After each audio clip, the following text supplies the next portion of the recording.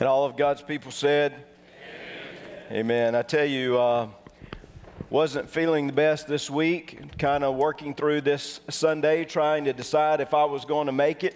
And I looked at all of the different things that were going on this Sunday, between obviously our men's choir, between the services and the gathering, as we've already had a baptism up there. Those who are watching from the gathering right now, you've already celebrated with Andrew Ellis and getting his baptism on the right side of his salvation. We've got baptism coming up in the 10:30 gathering up there. We've got our men's retreat folks who've just come back. I just had a feeling this was a Sunday I couldn't miss. I was excited about what the Lord was doing, and I wanted to be here and to be able to share and how good it is. See, I tell the staff so often that every Sunday to me is like the Super Bowl. It's like being able to come together and to celebrate the victory that we have in the Lord Jesus. We're able to come together and we're able to sing, we're able to worship, we're able to come together and experience this life that we can only find in Him. And I pray that today you sense that here in this place. I certainly have as we have come together. I want to share it with you this morning as we look at Luke chapter 5. Luke chapter 5, the Gospel of Luke. And we're going to look at that 5th chapter. We're going to look down in verse 27 and following as we talk about how this Jesus does have the power to transform our lives and literally to turn us into what we might consider feasters. I went back and looked at that. I'm not sure that's a real word, but that's the word I'm going to use this morning. Turn us into feasters, from feasters into followers. And we see that as Luke gives it to us, as the story is given to us, how Jesus is out to bring us into His discipleship as we follow Him. Now, this evening, during the Super Bowl time, many of you will have some big parties, right? Some of you planning on that? Some of you hope to have some? No? You're afraid you're going to ask me and I'm going to get you sick or something? Is that what the problem is? There are a lot of Super Bowl parties that will be going on this evening. There'll be a lot of folks who will be able to just just literally feast. I don't know, some of the Super Bowl parties I've been at, you have all kinds of food. Obviously, you've got the standard like chips and dip and all that kind of stuff and all the other things that go with it. But also, maybe you got some of those little cheese poppers. Who would be having some of those poppers this evening? Any of you? Some cheese poppers, wrapped duck that might be grilled. I mean, come on, folks. Can you talk to me about these parties and what it's going to look like? I mean, it just makes you stop and think that you can celebrate. You think about all those different parties. Here in the Gospel of Luke chapter 5, we're going to see a party that's thrown. And it's thrown, I think, to celebrate Jesus and to celebrate transformation, and how there at that party, people are going to get introduced to Jesus. It might even be a challenge for us today that some of our parties this evening, we could introduce others to Jesus. So look at this. This is what Luke tells us about this incident. In chapter 5, verse 27, he says, after these things, he went out and saw a tax collector named Levi sitting at the tax office, and he said to him, follow me. So stop there a moment. Here Jesus had been in Capernaum and he'd been teaching, he'd been healing. In the previous verses, we're told that he was in the house probably of Peter and Andrew, and as he is teaching, he gets to heal the paralytic because these four friends, they come and they bring this individual that they love to Jesus, and Jesus heals him and Jesus forgives him of his sin. It's a great scene. So after Jesus has been teaching and after he's shown the power of healing, he walks out, and as he walks out, he sees this guy, this tax collector. The Bible says that he saw a tax collector. Saw, that word saw actually means something like he gazed upon the tax collector. Now in those days, tax collectors weren't necessarily gazed upon, they were glared at. You know, I believe the tax collector, he had seen a lot of people come give him some looks. You know what I'm talking, those kind of glares, those kind of looks. It's kind of like when you see an Alabama fan and you give them that glare. Or maybe I'll contextualize it a little more. You ever see those ULL fans, huh? You know what I'm talking about? They call themselves Louisiana. What's up with that? It's University of Louisiana at Lafayette. Don't know what's going on. But you give them that glare when you see them. Well, most of the time when the tax collectors saw people looking at them, there was a glare in the eye. Because tax collectors were so despised. You've heard this before. Tax collectors were the despised folks by the Jewish people. They couldn't stand tax collectors. Now, there were usually two types of tax collectors. They didn't care for either one of them. But there were two types. There were those that would collect or gather the taxes for polls or income. And then there would be those that would sit at these little custom houses, these little toll booths. And they would collect maybe the taxes on import or export of travelers. And here we have the latter. This individual named Levi is sitting at his toll booth, probably employed by Herod Antipas and the ruler of that area. Oh, again, to be hated by the Jews in such a way. Why were they hated? Because basically everybody understood that they were dishonest. Even if you go back and you look at what John the Baptist said about these tax collectors. The tax collectors came to John the Baptist and said, "What should we do?" And John the Baptist basically said, "Start being honest." So he assumed that all of them were dishonest. He said, you need to start doing what's right. You need to start being honest with people. Because what would happen, obviously, in this Roman world, the Romans would say, "Hey, Herod, this is your area. You have to collect the taxes. You have to give it to us." So Herod would go out and he'd say, "Hey, I need a tax collector. Who's the highest bidder?" And the people would bid to see who the tax collector would be. Well, if you had paid a certain price, that meant when you went out, you had to recoup your expense, but also you added a little bit so you had some income coming in. So that's the reason they would cheat the people.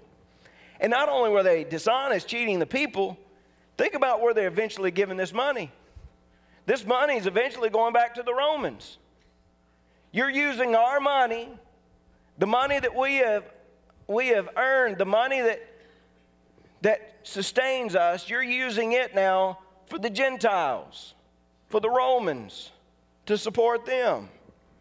So you see why the Jews hated them, because they were dishonest. It's because they were traitors in many different ways. Later on in this passage, in verse 30, the charge will be, you will eat with tax collectors and sinners. Now, I was an English major in college, a Bible major, English major. That just still bumfuzzles many of you all, especially when you hear me speak, probably. I tell people often that it's Mississippi English that I majored in, so it's a little bit different. But I look at that conjunction, and I remember my professors, I remember even my high school teachers talking about when you have a conjunction like "and," it connects things that are equal. Sometimes you can even put the equal sign there. There is an equality. So listen, this Jesus is charged with eating and drinking with tax collectors and sinners. You take the "and" out and just put an equal sign. Means they believe that tax collectors, sinners, they're all the same. They're in the same group. And if you look at the original language, there's one definite article, which means it connects the two. So again, just showing you that this Levi is despised by the Jewish people. So what does Jesus do? Jesus does what he always does. He defies our expectations. Jesus comes and he sees this individual. He walks up to him and he says, "Follow me." Come on. Follow me. Now, I believe Levi has heard of Jesus. I believe he's seen Jesus. I believe he's heard all about Jesus at this time. Remember, Jesus' notoriety is building, especially in the area of Capernaum. And I believe he had heard all about Jesus, and he had seen what Jesus had stood for. And now Jesus comes to him. And Jesus extends an invitation, a personal invitation to follow. In the New Testament time, if you heard this language of follow me, it would be used by a rabbi to say, come and take upon my learning and my teaching. Just come and go with me and live with me, be a part of my life. I want you to come, and I want to be able to invest in you. I want to mentor you. Now, this had to shock Levi. Had to. Can you imagine? I mean, he'd been despised by everybody else, and now this recognized rabbi, he was recognized by the crowd, this guy from Nazareth that has demonstrated all authority in teaching and in healing, he just walked up to you and he said, I want you to be on my team. Matthew's one of those guys, I believe, that usually thought he was the last one to get picked, especially on a Jewish team like this, right? He's the last one. Now, it kind of hurts your feelings when you're the last one to get picked on a team, right? Any of you remember these days in your life? Huh? Some of you? Hey, even when you're the second to the last, it can hurt your feelings. When they're going around and they're looking at your athletic ability, thank God I always had a lot of athletic ability, just like I do right now. So I didn't face this too badly. He never got picked before. Nobody chose him. But now Jesus walks up to him and Jesus said, I want you to come and be on my team. I want you to follow me. I want you to be with me. Oh, I love this. I love it. Because you know what? Jesus knows exactly who we are, and Jesus can still walk right up to us and say, hey, come on, I want you to be on my team. That's actually the message of this passage. Is he knows who you are, and he knows your baggage, and he knows everything about you. And you may be despised by everybody else, but when Jesus walks up to your life and he invites you to come with him, you have an opportunity to be a part of something so eternal, something that you could never imagine. He says, follow me. Note this. Jesus did not say, come follow the rules. Notice this. Jesus did not come and say, come follow the dogma. He didn't say, hey, you need to come and follow the religion I'm going to offer you. Jesus said, you come and you follow me. Because when you and I launch out in discipleship, yes, we study, we want to learn, we want to know. But when we launch out, it's not about religion, it's not about dogma, it's not about ritual or rules. It is about Jesus himself and the relationship we have with him. You come follow me. Every day of our lives should be about following Jesus, of nurturing the relationship that we have with him, to become more like him. And look at what the passage says. The passage says, so he left all, rose up, and followed him. Levi did it. He said, all right, I'm going to do this. The first two verbs given to you there, those verbs are given to you in a tense that means that it was a complete obedience, like he did it immediately. Like he left, like it was a decision that he made to leave and to rise up. And it was immediate, just like that. I love the way the passage is given to us. It's like he hears Jesus. Jesus said, come follow me. And he says, got it, Jesus, I'm right there with you. And he just gets up and he leaves his custom house, his booth, his toll booth. He just gets up and he leaves. But the word followed is in a different tense. It's a tense that means something like this. He does get up, he leaves, but it's like he's beginning a journey. It's a continual journey now. See, I'll see some of you look at me and say, you're just a nerd. I'm not a nerd. I told you I didn't get picked last all the time, but some of you look at me and say, you're just a nerd because you get all into these tenses. No, look at the verb. I love it. Because it says immediately he left, but he started out on a journey, and it was a continued journey in his life. how that explains what God does in our hearts when he says, hey, come follow me. You remember that day when you accepted Jesus and you said, I'm going to follow him. And you immediately got up. Maybe you were sitting in a service like this and you heard the preacher preaching.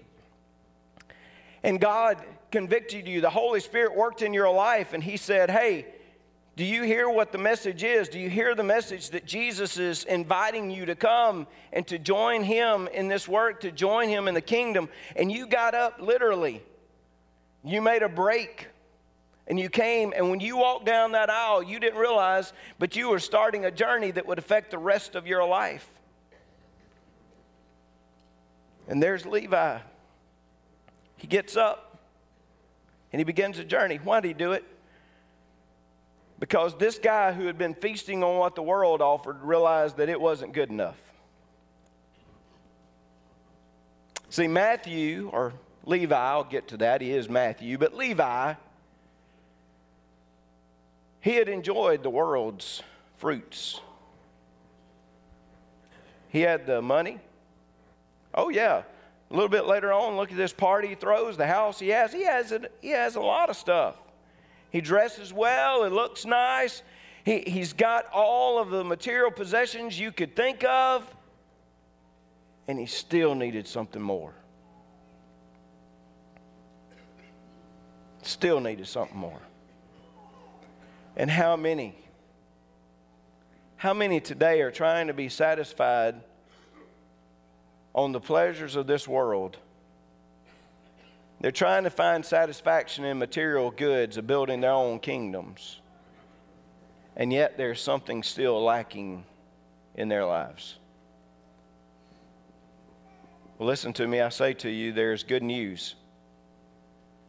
Because if you're lacking something in your life, purpose, satisfaction, Jesus just walked up to you today and he said, come here and follow me. I want you to follow me. I want you to be about my life, my kingdom. Well, continue on in verse 29. Then Levi gave him a great feast in his own house. And there were a great number of tax collectors and others who sat down with them. So what happens? Levi follows, and Levi says, we need to have a party. Again, I think it's good to have parties every now and then. I think it's great to have celebrations, especially when something like this happens. Levi just committed his life to Jesus, so he's throwing a party because, one, I think he's going to publicly announce it to the rest of the tax collectors what he's done and celebrate. But also, I think he's going to introduce Jesus to the tax collectors, the rest of them, because he knows the rest of them need Jesus as well. Dr. Travis up at Blue Mountain College used to say, you need to look for a sinner. And when you need to find a sinner, you need to follow that sinner. And you need to let him lead you back to a bunch of sinners. Because he'll lead you back to a bunch of sinners, and when you get back to a bunch of sinners, you tell them about the one named Jesus. Because there's something about coming together and giving Jesus to those who need help and hope, who need purpose, who need plan in their life. And here is Levi. He has known Jesus. Now he's going to throw a big party, and he's going to bring everybody together. Again, as someone has said, no true Christian goes to heaven alone, right? If you're a believer in Christ, you're going to take somebody with you because you just got to tell somebody about Jesus. You just got to. So Levi says, I got to tell them what's happened. I got to show them. And whereas the four friends took this paralytic to Jesus in the previous few verses, now what Levi does is he takes Jesus to his friends. I just say this. It doesn't matter if we take them to Jesus or we take Jesus to them, as long as we get them and Jesus together. Right? So Levi takes Jesus to his friends. and they're eating, they're reclining, they're fellowshipping together. And look in verse 30. This is the fly in the ointment here, okay? Their scribes and Pharisees complained against his disciples, saying, "Why do you eat and drink with tax collectors and sinners?" The Pharisees and the scribes, those that should have understood the law better than anybody else, those that should have understood the revelation of God better than anybody else, they look at this and they say, what are you all doing? You see, the Pharisees in particular had committed themselves to purity. The Pharisees, that group, they developed between the Old Testament and New Testament. Remember, in the Old Testament, you never read anything about a Pharisee, do you? No. You pick those up in the New Testament. You ever thought to yourself, where did those come from? Where are those guys? All of a sudden, they just pop up in Matthew. Never heard about them in the Old Testament. It's because during that intertestamental period, this group formed, the Hasidim, those who would keep themselves pure, and they rejected any type of foreign interference, especially the Romans themselves, and they wanted to keep themselves to the law. They actually they had good intentions. They just had gotten far away from the purpose and the will of God. They had good intentions. They wanted to separate themselves, keep themselves pure, clean. But what they have done is they have forgotten about the ones who need God most. So for them, the tax collector was no more, or let me say a tax collector was just as bad as a leper in so many ways. As you see in verses 12 through 16 of this chapter, remember Jesus had cleansed the leper. The leper was an outcast. Well, so were the tax collectors. You couldn't come in contact with a leper. You couldn't come in contact with a tax collector without becoming ceremonially unclean, ritually unclean. And the Pharisees, they said, why would you become ritualistically unclean? It does not make sense. And they complain. Now, this is what they do, is they stand outside. They don't go in. But notice this, they followed Jesus around and the disciples. They followed them around. They stand outside and complain. You ever met those kind of people before? They won't come to the party, but they stand outside and complain about those that are at the party. And they complain about the work of the Lord. That's what they do. They're complaining. Why would you do this? Why would you fellowship in such a way? Why would you risk your separate type of identity? Why would you risk your ritual cleansing? Why would you somehow risk all of that? And then it was Jesus that spoke these words. He answered and said to them, verse 31, "Those who are well have no need of a physician, but those who are sick. I have not come to call the righteous, but sinners to repentance." Listen to what he said. Jesus said, "I have come for the sick."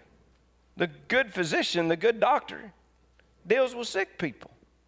I've come for those that are sick. Listen, a good doctor does have sick people around them. That means he's concerned about them and he's trying to help them out, right? I'm pretty proud we have doctors and nurses and all kinds of folks in the medical field. I am grateful for those people. When something is going on in my body, or I like to go see them. No, I don't.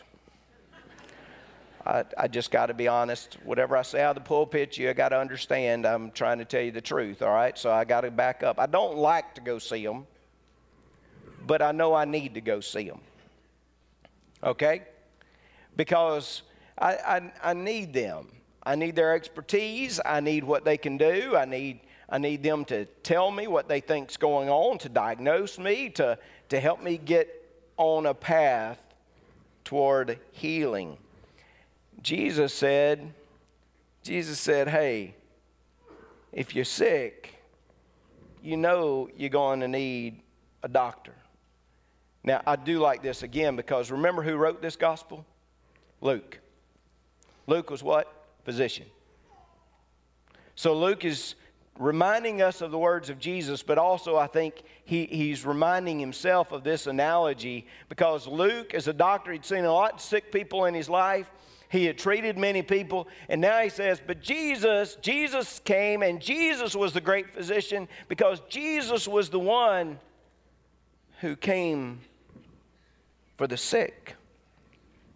I just want to remind you, Jesus is still the one who came for the sick, who came for those of us that have suffered from a disease, as I've mentioned the last few weeks, a disease called sin. The Bible says that all have sinned and come short of the glory of God. That means everybody in this place, every individual has suffered and still continues to see the effects of sin, right? So that means we need somebody to do something.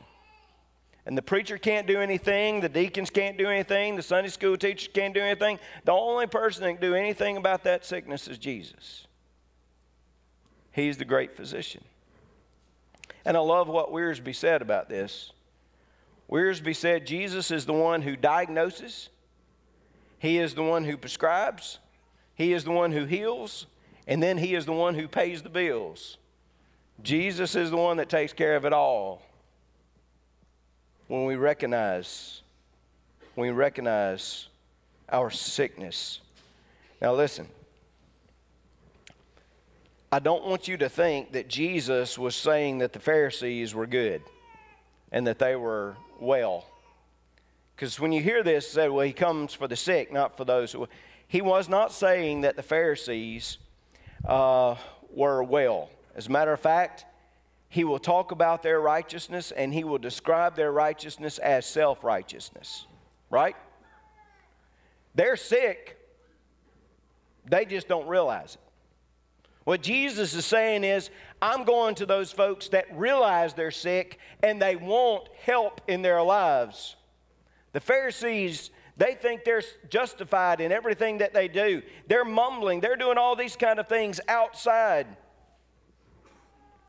But Jesus said, I've come for those who recognize that they need me. I've come for those who recognize that they have disease in their hearts and lives, and they want healing. And here are these people that are at the party that I believe at some point they go from feasting to following. Believe that they begin to follow Jesus. Now, I almost went back and changed this a little bit. I love to drive our media people crazy by changing things in the last minute or so. And I started to go back and say, you know what? It's really not just feasting to following. It is, but it's not. But it's also when you go from feasting, you go to following.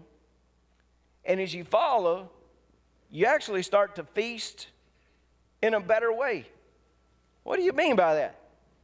It means like, see, Levi and these tax collectors, they had been feasting on what the world had offered for so long. But when they start following Jesus, and when we start following Jesus, we get to feast on Him. And you know what? We realize He's the bread of life. We realize all of a sudden, all that other stuff that we were unsatisfied with, we have now found satisfaction with Jesus because He is the one that we can taste and see how good He is. Because, yeah, we go from feasting on that to following, and when we truly follow, that's when we truly feast. We feast on Him. This is Levi, and I've already slipped up and told you. Of course, many of you are Bible scholars, you know this. But Levi is the same guy we call Matthew. Correct? There's a gospel named after him because he is the one that penned it. He is the one that told us the same story, and he used his name, Matthew. A lot of times in the New Testament, you add double names or different names, two names for people, just like we do today. He wrote a gospel. Always amazed by this. God takes the tax collector. He brings him and allows him to follow him. And then he empowers him to do just tremendous things for the kingdom. He transforms this guy into a disciple who ends up writing one of our 4 gospels we have in the scripture. He utilizes him to share the good news, not just with his friends, but with many, many others that he'll come in contact with. Because that's the power of Jesus. Jesus can take whoever you are. And often he will choose among the least. He will choose among those. Luke, I believe, identifies them as outcasts. If you look at the Gospel of Luke, he emphasizes how Jesus will go out after those that have been cast out by society.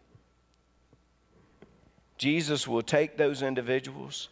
He will transform them. He will work within them. And he will use them for mighty and wonderful things for the kingdom.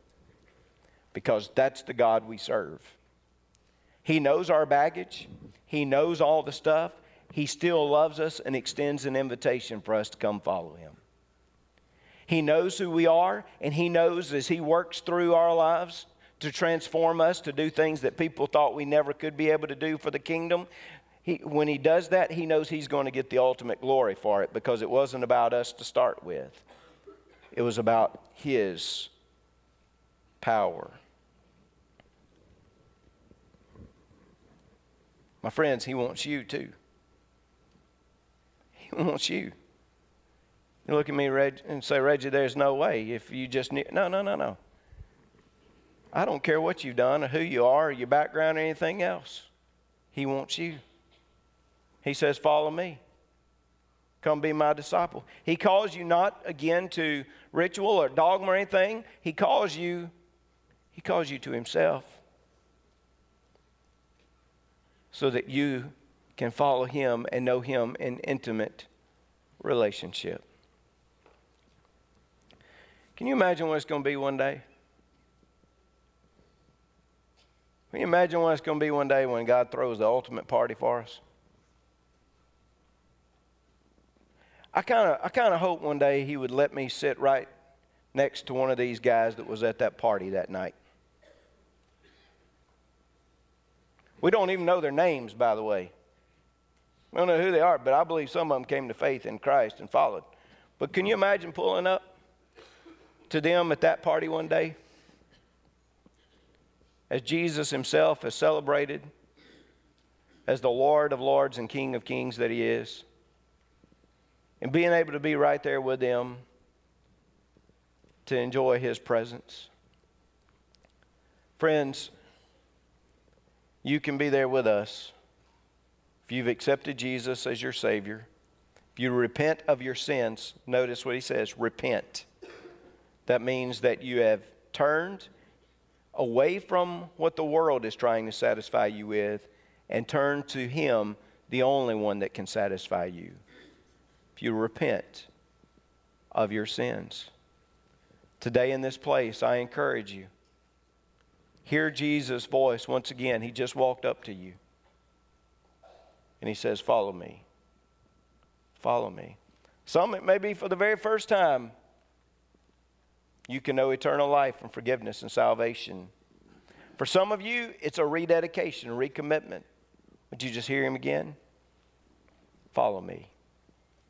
Follow me. Follow me. Let's pray together. Father,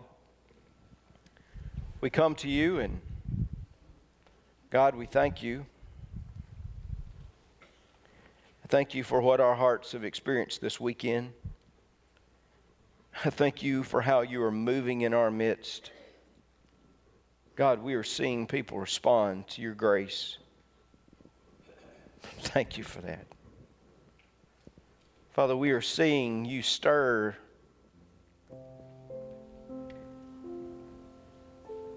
Lord, the fire within our hearts and lives. I sense the wind of renewal and revival blowing into this place. But God, we know it is because you have come in grace, extending that constant invitation to us to follow you. And God, I come to you this morning, and I pray for those who are lost in this place, and there are some who are lost. God, I pray that they would hear and they would turn from all the things. Some of them are trying to, Lord, they're trying to be happy with their houses and their cars and their material things. And God, they're still so unsatisfied, unfulfilled. God, bring them to a relationship with you. God, for some who have followed you, but God, what's happened in their lives is that they've allowed this stuff to just choke off their spiritual vitality. God, remind them of what pleased them in the beginning and what is still the only thing that can please them, and that's your Son, the Lord Jesus. And God, just use this moment of commitment for us to be the people you've called us to be, to respond in rededication, recommitment, and just to follow you fully and thoroughly in our lives. We pray it in Jesus' name. Amen. Would you stand?